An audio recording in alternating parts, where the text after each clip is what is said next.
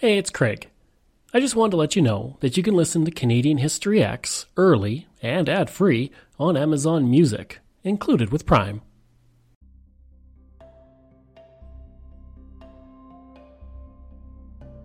Greetings and welcome to another episode of Canadian History X. If you want to support the podcast, you can go to patreon.com/CanadaX, that's EHX, where we have a bunch of different tiers for you to choose from $3 to $100. You can get everything from t-shirts to shoutouts and more. If you look at the early history of Canada's prime ministers, one common thread is the fact that nearly all have Sir in front of their names. Some make sense, like Sir John A. Macdonald, the first prime minister. Alexander Mackenzie, the second prime minister, declined the honour. But things get a bit muddy when you look at the next 4 prime ministers of Canada, all of whom were knighted. Sir John Abbott, Sir John Thompson, Sir Mackenzie Bowell, and Sir Charles Tupper combined for less time in office than John A. Macdonald did in his first stretch in office. They amounted to 5 years, while that first stretch of office for John A. amounts to 6 years. Tupper only served from May 1st to July 8th, 1896, a total of 68 days, the shortest of any prime minister, but he is also knighted. The next prime minister, Sir Wilfrid Laurier, was definitely deserving of the honour, having spent nearly 50 years in Parliament. And the last prime minister to be knighted, Sir Robert Borden, served Canada during the First World War, so it could be argued he deserves it. And prior to 1917, many Canadians were honoured with knighthood, including the owner of Eaton's, Sam Steele, and Arthur Currie. But it was at this point everything changed, and it's thanks to something called the Nicholl Resolution. In 1917, Conservative MP William Nicholl put forward a motion regarding the honouring of Canadians. This came about after the knighting of Sam Hughes, who was the Canadian Minister of the Militia and Defence during the war, serving from 1911 to 1916, until he was dismissed. He had been knighted in 1915, but mounting criticism for how he ran the Defence Department during the war would lead to his dismissal. Now, Prime Minister Borden disagreed with the process by which Canadians received knighthood, and in March 1917 he would draft a policy that stated all names had to be put through the Prime Minister first, before going to Westminster. Nicholl disagreed with this, feeling that the granting of hereditary titles was itself against the democratic values of Canada. Those that disagreed with Nicholl stated he was only doing this out of spite because he had been unsuccessful in getting his father-in-law, Daniel Gordon, the principal of Queen's University, a knighthood. Despite these criticisms, Nicholl was able to move his resolution through the House of Commons, and he called for an address to be made to King George V that no knighthoods be granted to Canadians and that all titles held by Canadians at that point become extinct upon the death of the person. The House of Commons passed the resolution, although oddly, Nicholl voted against the version put through. The motion never advanced on to the Senate, and no address to the King was ever made. It seemed that for a time, the debate was over. In 1919, it became known that honours were being sold in the United Kingdom, and there was a worry that the British government would honour a large number of Canadians for their service in the war by appointing them to the Order of the British Empire. Nicholl once again put forward a motion calling on the King to refrain from conferring titles on subjects in Canada. This time, his resolution included non-hereditary titles. A special committee was created to look at honours, and it was concluded that the King should be asked to cease conferring honours, and honours from foreign governments should be banned. In addition, bravery and valour decorations were deemed to be okay, including the Military Cross and the Victoria Cross. The Nicholl Resolution was once again adopted by the House of Commons, but again, it was not forwarded on to the Senate as it was expected to be defeated there. Nonetheless, this established a policy that to this day has not been challenged by the Senate of Canada. And it's important to note that the Nicholl Resolution technically never became law. It was only the policy of the government that passed it. Throughout the 1920s, national sentiment grew, and the government of William Lyon Mackenzie King looked at ending the imperial practices of the British government. One matter that changed was the appointment of Canadian Governor-Generals by the British government. It was in the 1920s that King would look at the Nicholl Resolution as policy, and by the time King was out of politics for good in 1948, it was considered government practice.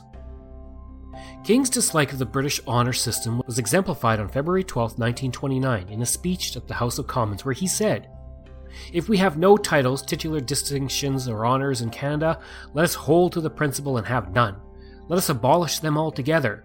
But But if the sovereigns or heads of other countries are permitted to bestow honours on Canadians, for my part, I think we owe it to our own sovereign to give him the prerogative before all others. A motion was put forward to reconsider the Nickel Resolution once again, but it was defeated 2 days later. And while King would be against knighthoods to Canadians, he was not in charge of Canada for the first half of the 1930s. R.B. Bennett was Prime Minister, and he was in favour of knighthoods. On March 17, 1933, Bennett would tell the House of Commons that the Nickel Resolution was no longer in force, stating, "It being considered view of His Majesty's government in Canada that the motion, with respect to honours, adopted on May 22, 1919, by a majority vote of the members of the Commons House only of the 13th Parliament, is not binding up on His Majesty or His Majesty's government in Canada or the 17th Parliament of Canada." On January 30, 1934, Bennett would address the House of Commons again, once again stating that the Nickel Resolution was long extinct, yet it was still influencing the House of Commons. Later in 1934, Bennett would write a letter to MP J.R. McNicoll, stating, "So long as I remain a citizen of the British Empire and a loyal subject of the King, I do not propose to do otherwise than assume the prerogative rights of the sovereign to recognize the services of his subjects." From 1933 to 1935, when he was defeated by King, Bennett's government would send an honours list to the King. This would result in various knighthoods for prominent Canadians, and I'll get to some of those later. On March 14, 1934, a vote was called on a private member's bill put forward by Humphrey Mitchell of the Labour Party, requiring the Prime Minister to end all recommendations to the King for title. This new resolution, which functioned as a new Nickel Resolution for the 1930s, was defeated 113 to 94. Unfortunately for those who wanted to be knighted, William Lyon Mackenzie King came back into power in 1935, and he ended the precedent set by Bennett's government. Since this year, the no honours policy of the Canadian government has been in place, but all those who received the honour during Bennett's time in power still keep the title of Sir. As for Bennett, he would leave Canada in 1938 and move to England.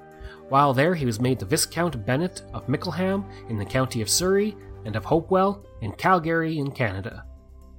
In 1968, Prime Minister Lester B. Pearson's government published regulations regarding the acceptance and wearing by Canadians of Commonwealth and foreign orders, decorations, and medals. This would set the modern policy that continued the trend of no knighthoods for Canadians. Since 1935, knighthoods have been incredibly rare, even though there is no true law preventing it from happening. One of the best examples of this was the end of the Second World War, when Winston Churchill recommended the Canadian William Stephenson, who I will talk about next month, who served as the spymaster for the entire Western Hemisphere during the Second World War, and was stated by Ian Fleming to be the inspiration for James Bond, be knighted for his incredible service to the war effort. Churchill stated that this request was one dear to my heart, for the gratitude he felt towards Stephenson. King agreed, and Stephenson was knighted, and he was one of the last Canadians to ever be knighted. Today in Canada, the Order of Canada, established in 1967, has replaced the issuing of knighthoods and is seen as the equivalent in the country to being knighted in England. Now before I end this episode, I want to look at some of the Canadians who found themselves knighted following 1920 and the change in policies. These people were only Canadian citizens, as several people who have had dual Canadian and British citizenship have been knighted. Ernest Macmillan was called the Musical Knight of Canada, and was the preeminent musician in Canada from the 1920s to the 1950s.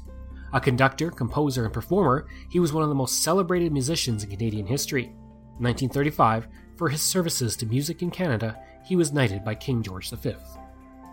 James McBreen was a Canadian soldier who served in the Second Boer War and the First World War as a general staff officer and then a commanding officer.